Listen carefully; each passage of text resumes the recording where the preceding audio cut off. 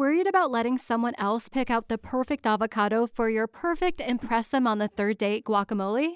Well, good thing Instacart shoppers are as picky as you are. They find ripe avocados like it's their guac on the line. They are milk expiration date detectives. They bag eggs like the 12 precious pieces of cargo they are. So let Instacart shoppers overthink your groceries so that you can overthink what you'll wear on that third date. Download the Instacart app to get free delivery on your first 3 orders while supplies last. Minimum $10 per order. Additional terms apply. Star Wars 7x7 episode 2894. All right, we're continuing our series of deep dives into Obi-Wan Kenobi episodes. This time we're looking at episode 2, which, because they don't have formal titles, we're just referring to this one as Make Me Float. And today we're going to be talking about Reva and the trials and tribulations of having a bunch of dark side Force users all together working at the same time. Punch it.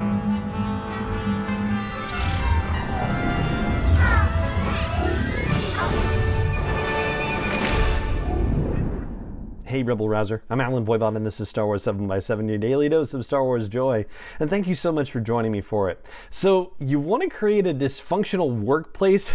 You probably have a hard time creating one more toxic than one in which a bunch of dark side Force users are working together on any particular project whatsoever. That's why there's this whole rule of 2 business. But it turns out that there are sort of, well, I don't know if there are exceptions exactly, but, well, let's just explain. Like, way back in time, in the Old Republic time, about 1,000 years before the fall of the Republic, there was this Jedi-Sith war, and there had been almost as many Sith kicking around as there were Jedi, but they were eradicated by the Jedi and also by their own infighting. One of the sole survivors was Darth Bane. Darth Bane, of course, being famous for instituting the rule of 2, the idea that one person should embody the power and the other person should crave the power. That's the master and the apprentice, respectively. These would both be Sith Lords, and that's where, we need to make an important distinction. Sith Lords, the master is a Sith Lord and the apprentice is a Sith Lord, and the only way the apprentice can ascend to become the master is to kill the master. However, the master may end up killing the apprentice, or the master may end up finding a different apprentice who is more powerful that kills the old apprentice. And this, according to Darth Bane, was the way that the Sith were going to become more powerful, more cunning, more evil, and ultimately have the opportunity to take over the galaxy once again and to eradicate the Jedi from the face of the galaxy. Of course, it took 1,000 years to happen, so that's a heck of a long game, but they actually made it happen. So, I guess you gotta give them credit. They knew what they were doing. And Sidious turned out to be the most cunning, the most evil, the one with the grandest ambitions out of any Sith, it seems. So we have 2 Sith Lords, Master and an Apprentice. What does that make the Inquisitorius?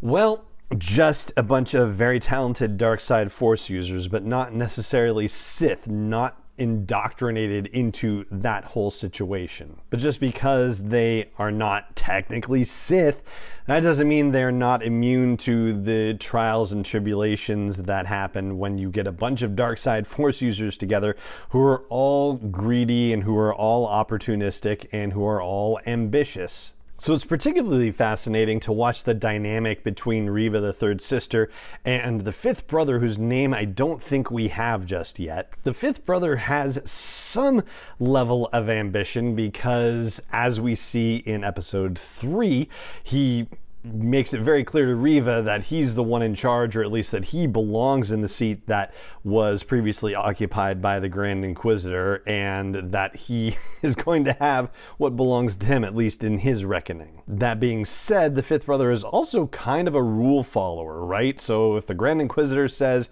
that they should only be doing something a certain way, or they should be leaving the idea of Kenobi alone, he's like, yeah, I guess that's right, and is telling Reva, like, you should know your place. And yeah, he has ambition to lead this thing eventually, but he doesn't seem to want to take it the way that Reva wants to. So of the two, that makes Reva much more Sith-like by comparison. That makes her more of, I'll say, an heir to that kind of legacy, even though obviously heir like goes beyond blood and family and that sort of thing. And when she says that she wants to be the one standing at Vader's side, well, I have a feeling that's probably not the limit of her ambition. I imagine that she not only wants to be the one standing at his side, that she's the one who wants to stick a lightsaber in his side and cut him down and take his place. Vader, being a Sith Lord by this time and having been one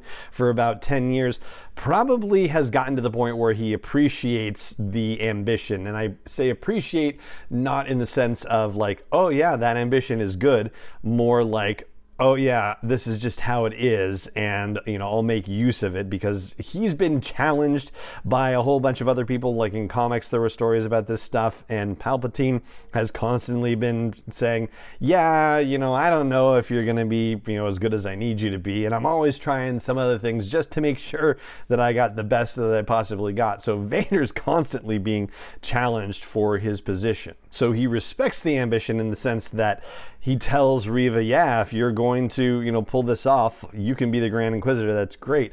But at the same token, I'm sure he's looking at her saying, yeah, you can be the Grand Inquisitor, but that's as far as you're getting. Meanwhile, Reva has proved herself to be as ambitious and as cunning as any Sith Lord. The idea of finding a link between Bail Organa and Obi-Wan Kenobi in the archives and kidnapping Leia to try to draw Kenobi out of hiding, like, it really is brilliant, maliciously brilliant. It is classic Sith behavior, which when, you get too many of them running around, then they all end up destroying each other, which is not necessarily a good thing for the Sith, good for the Jedi and good for the good of the galaxy, of course. But whereas the Grand Inquisitor and the Fifth Brother, and probably to some extent the Fourth Sister that we meet in this series also, they all seem to be pretty well indoctrinated in terms of the org chart, right? Like, they know their place and they're more or less staying in their place, even though they have ambitions to rise above their station, but they're really more like just the general common dreams of rising above one station, whereas Reva's situation is different entirely. And the whole thing about them finding her in the gutter and bringing her into the Inquisitorius program, there's additional resentment, there's the chip on the shoulder, there's all that stuff too. So yeah, I think ultimately Reva is really a worthy character in the addition to the dark side villain situation. And man, I hope they give her and Vader a chance to spar a little bit too. So there you go. That's my deeper dive on Reva, mostly informed by the events of part 2 of the Obi-Wan Kenobi series, aka Make Me Float, with, a little bit more from other episodes interspersed in. And that is going to do it for this episode of the podcast. It just remains for me to say thank you so much for joining me for it as always, and may the Force be with you wherever in the world you may be. 7x7 is not endorsed or sponsored yet by Lucasfilm Limited, Disney, or 20th Century Fox, and is intended for entertainment and information purposes only. Star Wars, the Star Wars logo, all names and pictures of Star Wars characters, vehicles, and any other Star Wars-related items are registered trademarks and/or copyrights of Lucasfilm Limited, or their respective trademark and copyright holders. May the Force be with them. All original content is copyright 2021 by Star Wars 7x7. We hope you love it. Say goodbye to your credit card rewards. Greedy corporate mega stores, led by Walmart and Target, are pushing for a law in Congress to take away your hard-earned cash back and travel points to line their pockets. The Durbin-Marshall credit card bill would enact harmful credit card routing mandates that would end credit card rewards as we know it. If you love your credit card rewards, tell your lawmakers, hands off my rewards. Tell them to oppose the Durbin-Marshall credit card bill.